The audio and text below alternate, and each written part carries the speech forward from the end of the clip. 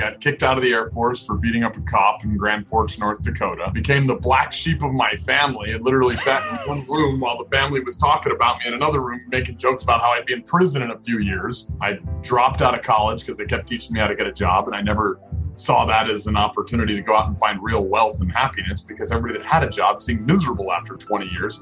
And luckily, I stumbled into this weird thing called Amway, and I think it was actually called Quickstar at this time. Yeah. And oh my God, it was multi-level. You work 20 hours a day if you're trying to make $2,000 a month, by the way. You learn to sell or you starve, especially if you're trying to do only that. And, but you know what? They had this really good system of books and tapes.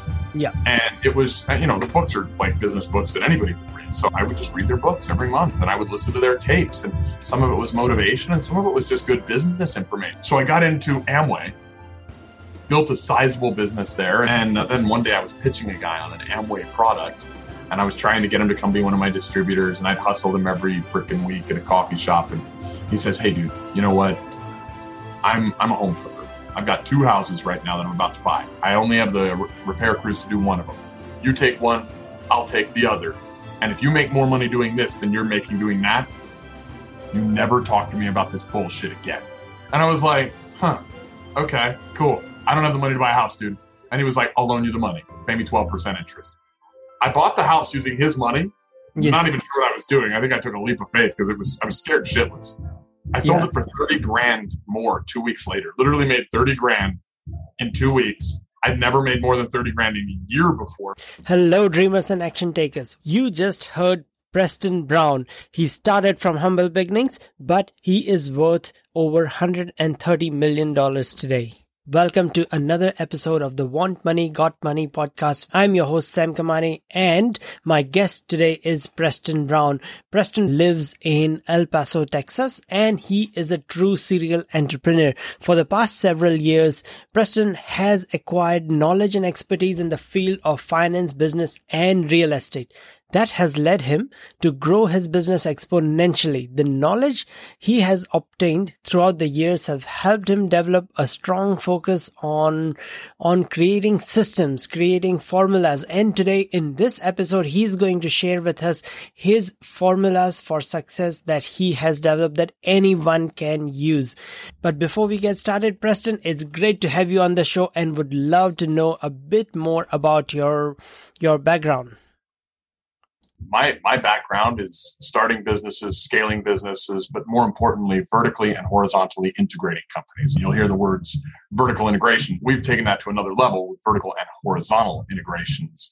And through that, through kind of the case study and study of my organizations and just what we've been able to do, I've been able to work out a formula for business. Every business, every industry, it all follows this one simple, easy formula.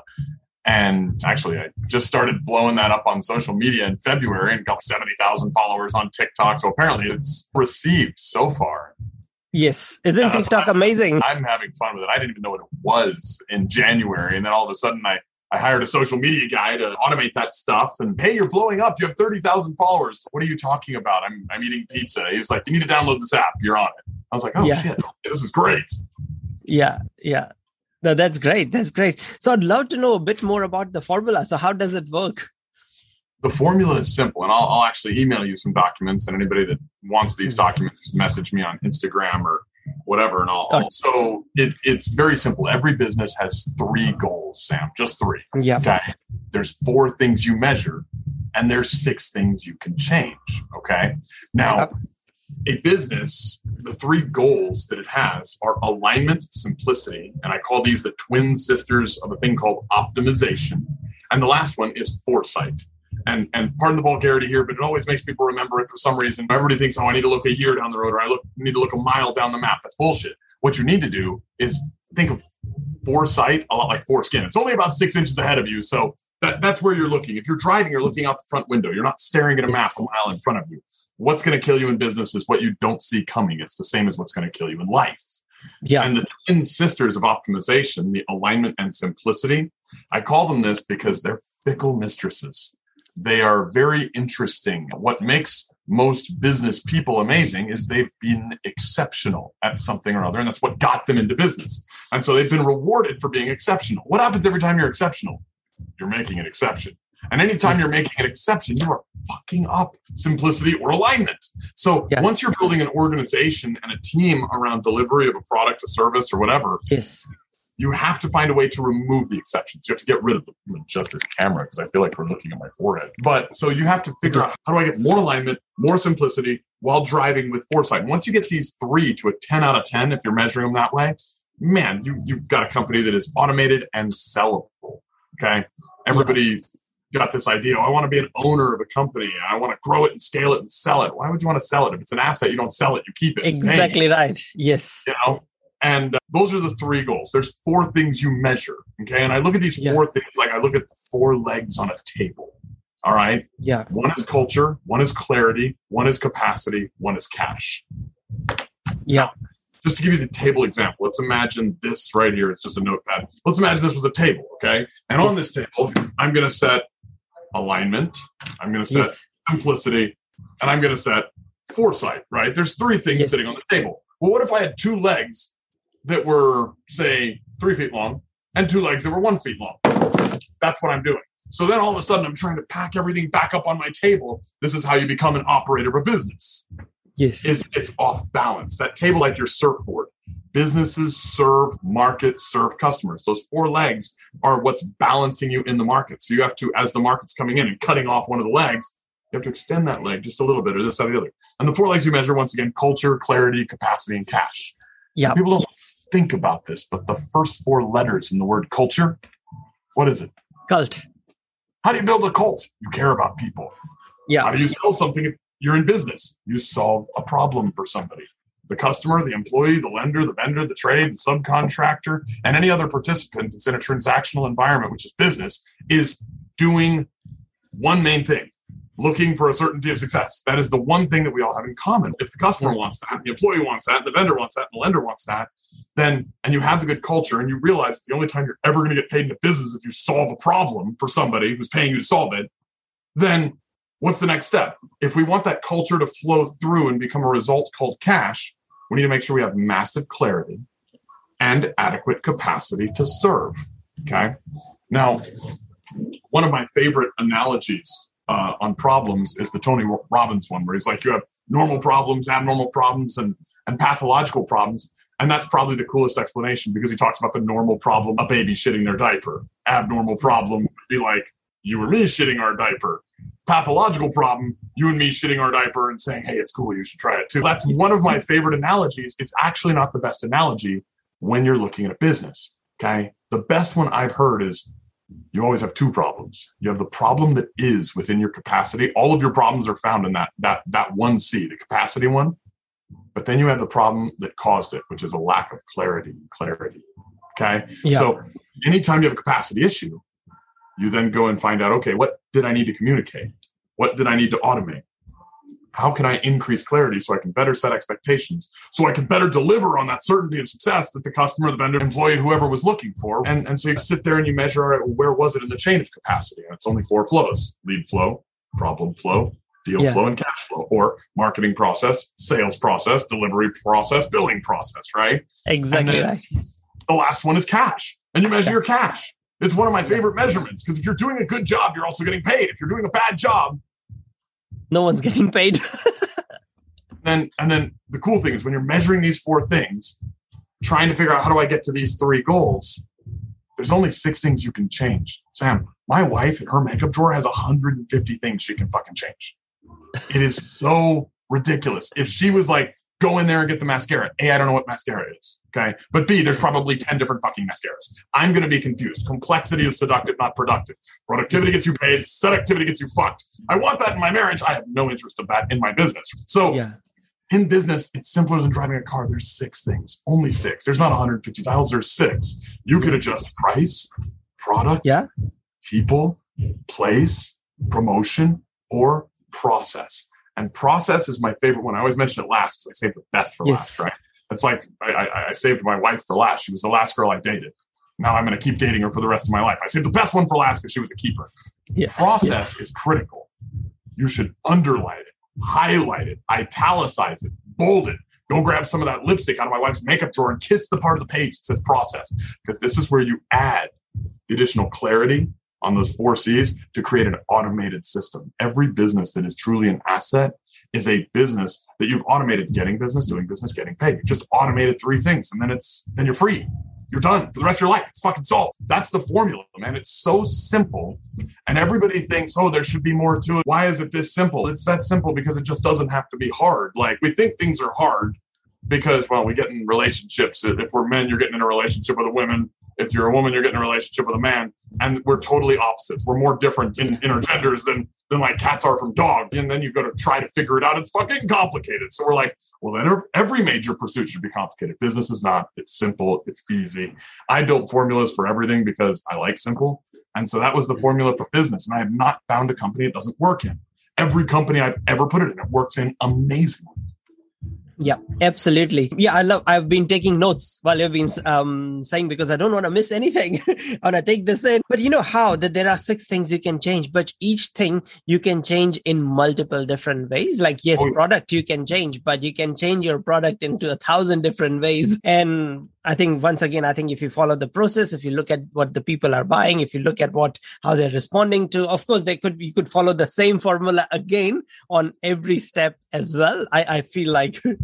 Oh, yeah. And you have to, if you're going to use the formula, there's certain caveats, and you have to know your customer. You have to fall in love with the idea of data. Being a tech entrepreneur yourself, you understand the value of data. Data has, in the last decade, passed oil in value on the New York Stock Exchange. Yes. Single most valuable thing on the planet. I mean, I don't hire measurers or managers for my companies. I hire measurers. Why? Because if you actually measure, if you get data, you can make good decisions. You can lead if you measure. But if you're trying to lead and you're not measuring, like, everybody goes out there, I'm going to hire a manager. Why? With the presupposition that he's better than somebody else? Well, you've probably done some other stupid shit too. If you do that, go hire a measurer and they can actually make the decisions. But yeah, man. So anyway, pardon me. I rant for days on that formula. I love it. It's like my, 3rd or 4th greatest passion in life. Oh, that's great, man. That's really good. You're really, I can see you're really passionate about this, and that it is something that you have implemented in some of your own businesses. Do you have a practical example of where you implemented it and what change it made? Sure. Yeah. I bought a company that will be a 3-year-old in October, and it is called Zia Homes. It's a home building company. We started out, and I picked it up from an owner. He actually wrote me a check to take the company. It was in that bad of shape. Okay.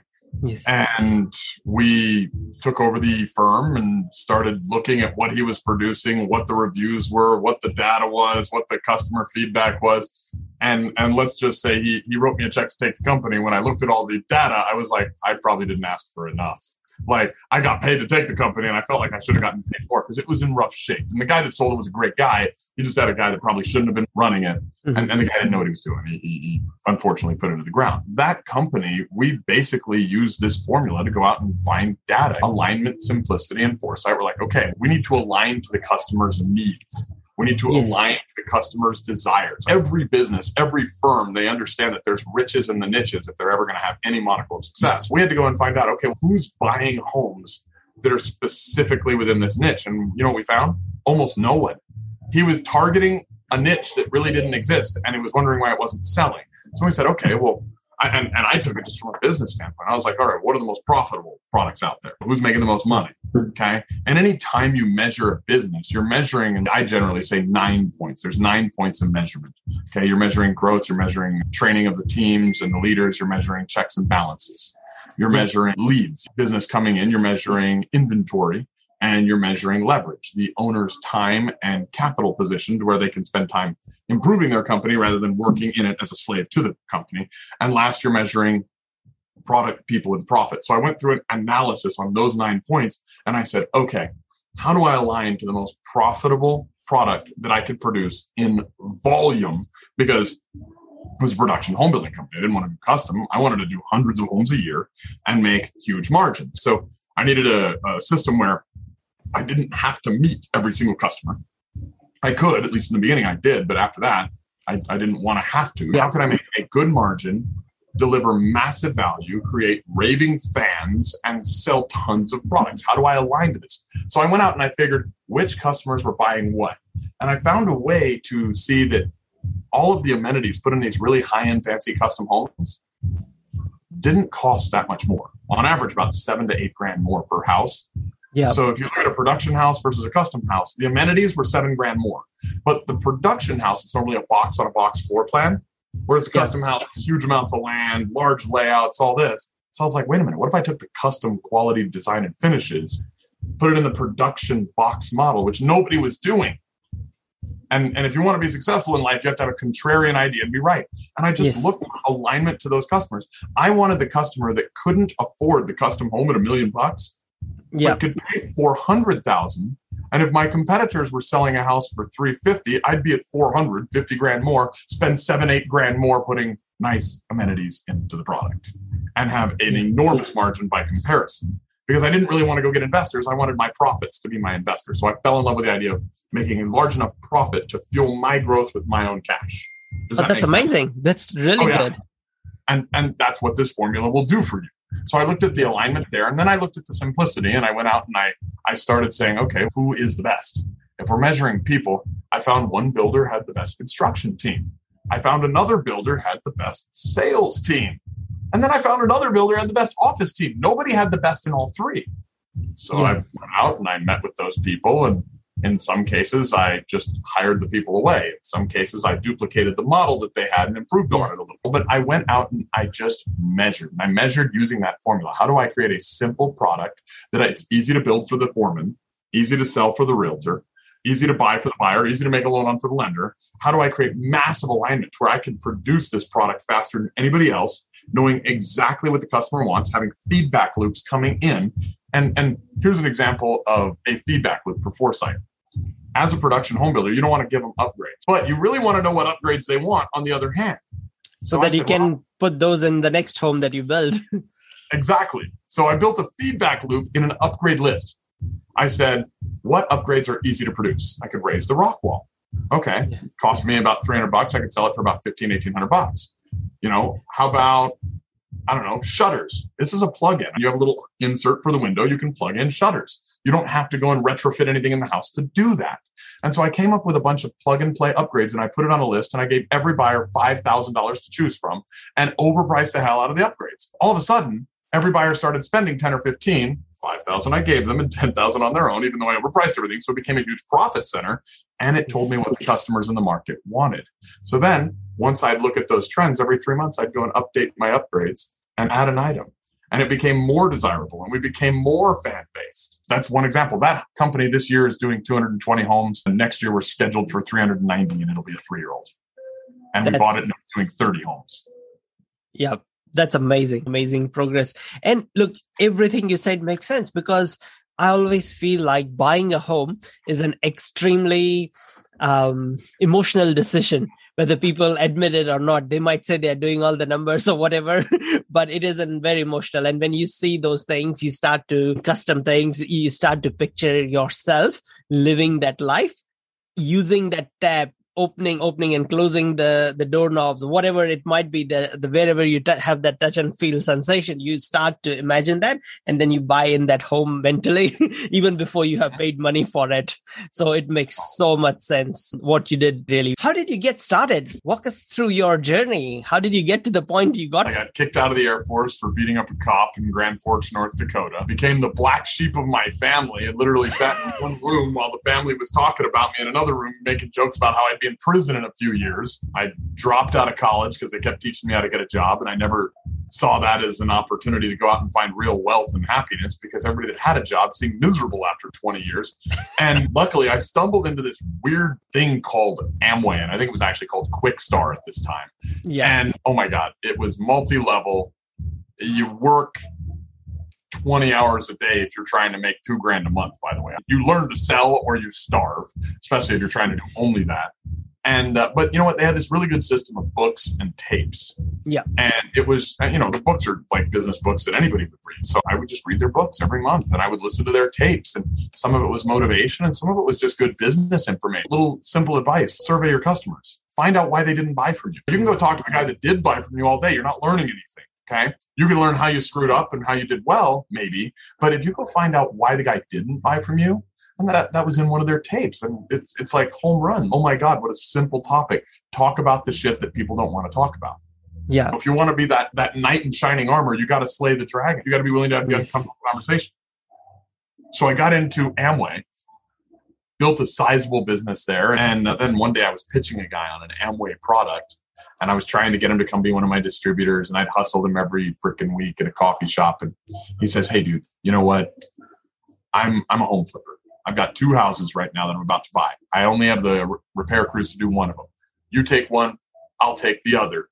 And if you make more money doing this than you're making doing that, you never talk to me about this bullshit again." And I was like, okay, cool. I don't have the money to buy a house, dude. And he was like, "I'll loan you the money. Pay me 12% interest." I bought the house using his money.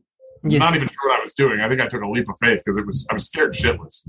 I sold it for 30 grand more 2 weeks later. Literally made 30 grand in 2 weeks. I'd never made more than 30 grand in a year before. And I was like, oh my God. So then I thought I was a genius, of course. I thought I'd stumbled onto something great. I went and did 2 more houses using other hard money lenders, and I lost the same 30 grand that I'd made. And I was like, you know what? I should probably go learn what I'm doing, because I had enough of a clue to get lucky. And I went and got a mentor who was doing it, went to work for him for a few years, learned it, did it, became one of the best in the industry. And then, there's more money out there than there are deals. I met a new mentor that had a significant amount of cash, and he saw me flipping all these homes, and he said, "Hey, I'll put up the money and we'll split it."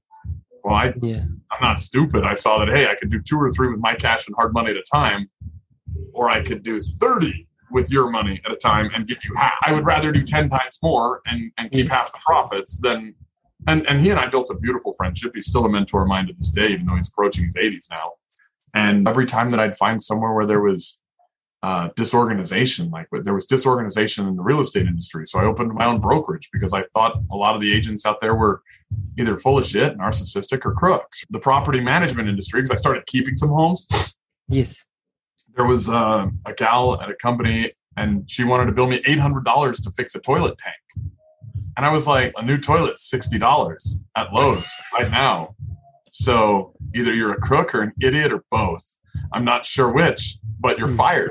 And I partnered with a guy, teamed up, and bought, the majority share of his property management company, and then blew it from 30 units to 600 units in 3 years. And I just started adding companies where I saw problems. Anytime somebody tried to cheat me, I'd open a fucking company to solve the problem, because I was like, somebody else must have been cheated too. And so then you open a company doing it. It turns out most companies don't do shit. They're either working for corporate shareholders who only understand the value of the dollar and don't understand the value of culture and heart, coming from a heart-centered leadership position.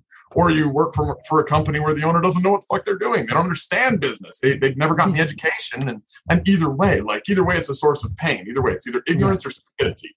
Ignorance is doing what you don't know is wrong, and then you do it. And stupidity is doing what you do know is wrong, and you still do it. Either way, in either of those areas, I was like, man, there's ignorance here, there's stupidity here. I'll open a business around this. And then I'd hire people and train them because I had common sense. And I'd wind up with a company. And now I'm at like 13 companies. And they're automated. I don't work for a living anymore. Now I spend my time coaching other people on business, having fun in calls like this, which I guess we're going to record and do a podcast with. And I'm totally new to podcasting. So it is good fun. Yeah, really inspirational to see your journey, how you have gone from. And so many entrepreneurs I speak with, serial entrepreneurs, they have a very similar journey like you, who couldn't see themselves doing the same 9 to 5 for 30 years and then just fading away and just paying the mortgage and paying all the bills, just working to pay the bills and paying the mortgage. And that's what most of the world does, whether we believe it or not. You are an exception. It's mind blowing. Like, how many people are like, I'm going to go work for 40 years and get a pension that won't even pay my fucking bills, but I'm not going to give 10 years to entrepreneurship. No way. Yet all of our mothers told us to in a roundabout way. All of our mothers hinted. They were like, hey, think outside of the box, honey. Remember when your mom would say, think outside of the box? So the presupposition there is if you're smart, you think outside of the box. Maybe if you're not as smart or not as sharp, what if we built boxes for other people to think in? Wouldn't that be entrepreneurship? Absolutely.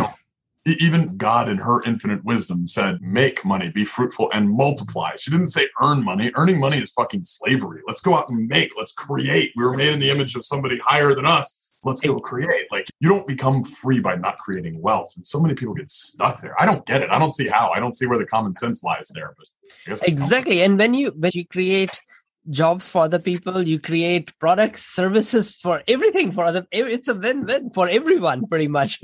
Yeah. And you're changing the world. Like, you're lifting people up. You're creating something new. It's beautiful. It's compelling. It's fun. And last time I checked, none of us were going to make it out of this shit alive. Shouldn't we do something epic while we're here? Absolutely. I love that. I need to frame that. Do something epic. Absolutely. That's great. Yeah. So what's next? Where do you see in 5 years' time? What do you see yourself doing in, say, 5 years? Or what do you want to be doing in 5 years' time?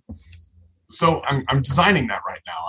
I created a company during COVID on the recommendation of a friend who just wanted me to get into business with him. And we opened a coaching and seminars business. And we're doing destination trips around the world. And we're bringing out the best speakers on earth and teaching people. And of course, we did it during COVID. I'm the guy that opened a real estate brokerage in 2008. And then I launched a travel and coaching business in COVID. We've got 78 members paying us to coordinate all this. And I've been having so much fun with that and just networking with all these entrepreneurs and leaders and doing that. And, I'm also at a stage where I just hit 39. I'm not quite 40.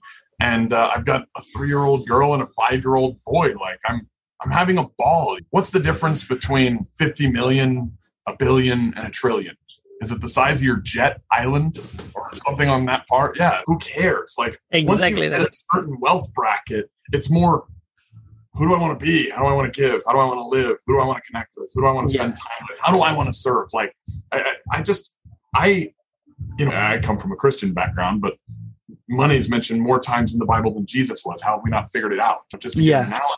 I want people to have that so they can get, if you've got money problems, you got life problems, and you take these out of the way, throw them out.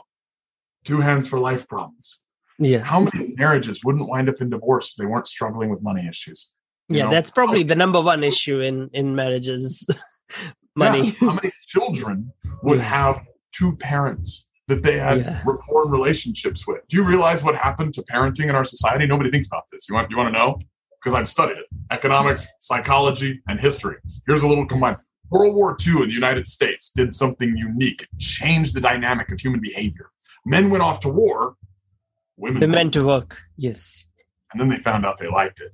And then they never left. And there's nothing wrong with that because women actually add an enormous contribution to the workspace. They have this thing called diffused awareness. They can literally feel their environments. They make great management leaders, and they have a feeling for working with other people. They're great to work with. But when you did that, when you doubled the labor market, if we understand the nature of supply and demand, if you double the supply of something, what happened to its value? Goes down. 50 years ago, a single earner in a family could support a family of 4 or 5 with a pension and a retirement fund. That's weird. Now you have 2 parents working 2 jobs each just to make financial ends meet, and the kids don't have parenting. We're literally starting to see the first generation and the results therein where parenting was not what it used to be. And it's going to create some change, and we're going to see some new ways that society is going to be engineered because of this. If you solve the money problem, how many people want to spend more time with their boss than their kids? Nobody. Yeah. I want to spend my kids. So what's my journey? I don't know. I think I want to help people solve the money issue. I want to go and grow in all the other areas of life that are important to me. And I want to play with my kids and my wife and my friends and my peers and all of the other people that are doing epic shit and go, make this 80 to 150 years that I get to be on this rock something pretty exciting. Absolutely. Absolutely. You say that. That's very interesting. I have these 3 quick questions that I ask everyone. Is there a book that you are reading?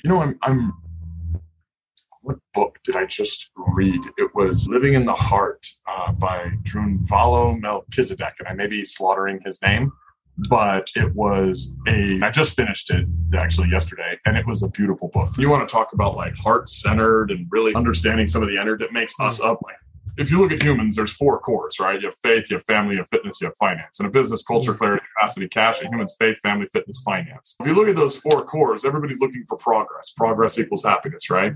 Yes. What if there's an issue here?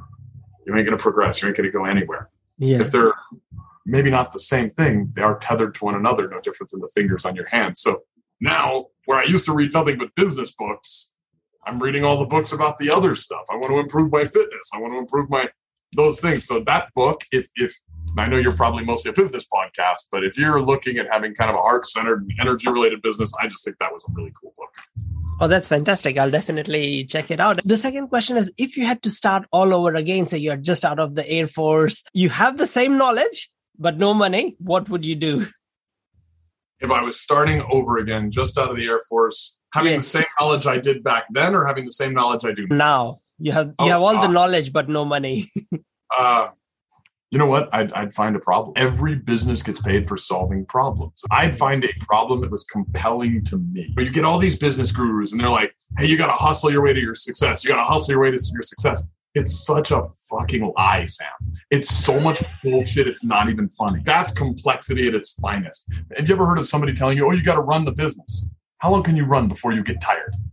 A business is a vehicle. You drive that shit. You don't run it. You don't hustle your way to your success. You fall in love with a journey. You fall in love with a problem you solve. My wife walks into my bedroom in lingerie.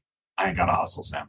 I'm right there. I'm up. You know why? Because hustle is effect. Passion is cause. I'd find a problem I was passionate about, and I would fucking run to it. And I would go and I would start solving it. And I would be okay with the results I got. Having a baby problem. It's no different than having a child. Having a business is like having a child. You're going to change some diapers in the beginning. But once that thing grows up, once it gets strong, it's going to support you. It's going to take care of you. It's a beautiful vehicle. And that's your legacy. You know? Yeah. My children's success will be my greatest legacy. But my second greatest legacies will be my business's success and all the people they helped and supported through their journey. Yeah, that's great. Finally, last question, and that is, do you have an ask? Are you looking for anything, employees, team members, new businesses to acquire, anything? Do I have an ask? No, not really. My ask, I guess, if I had to come up with one, is if you have an entrepreneurial spirit, if you have an entrepreneurial heart, once people become successful, they give time, treasure, talent, teachings, etc. And I'm at that stage now where I want to see people grow. If you have an entrepreneurial spirit or heart and you're having an issue, message me on Instagram at @ThePrestonBrown. I would love to answer your questions, send you some documents, and help you through it. I think that entrepreneurship is the single greatest path to freedom. There's no money I want for that shit. I don't have a financial ask. I would just love to see more entrepreneurs becoming successful. We've had a 70% decline in small business since the 1970s in this country. Really? Yes. 84% of businesses will never transition. And most small businesses now are owned by baby boomers, people in their 60s, people in their 70s. We're literally in a time where everybody's either going to wind up working for big business or the government. What does that mean? There's less supply. There's more demand. The greatest opportunity you've ever had is right fucking now. You can either buy a business, and what's the easiest way to get wealth? Scale a company and sell it for a multiple. That's bigger than any real estate flip. That's bigger than any stock deal you're ever going to fucking do. Scale a company, sell it on a multiple. Okay? Look at the entire tech boom in the 90s. It's huge. Or do a startup. If you want to be an entrepreneur, if you are an entrepreneur, if you're looking for success and you're having something holding you up, call me. I'd love to figure out culture, clarity, capacity, cash. Where are you held back and how can we solve it like that? Yeah, that is fantastic. Look, it's been an eye-opening discussion with you. I've really enjoyed every single minute. What I'll do is I'm going to put all the links to all your social profiles in underneath the show notes, wherever this goes out on every platform, so people can find you, connect with you, and message you and get that help that they need. So thank you once again for giving me 45 minutes of your valuable time. Sam, thank you so much. Thanks for helping. Brendan told me I've got to do these podcasts. If I want to get like this information out here and I want it to help people, I need to start doing these things. So thank you for supporting and giving me some of your time. I really appreciate it, man. Oh, no, that's great. Thank you so much for listening to this episode of Want Money, Got Money with Sam Kamani. Hope you enjoyed the show and got some valuable insights that would help you in your startup or your business. If you haven't already, please subscribe and rate this show on your favorite platform. It would be extremely helpful and I just cannot tell you how much I would appreciate that.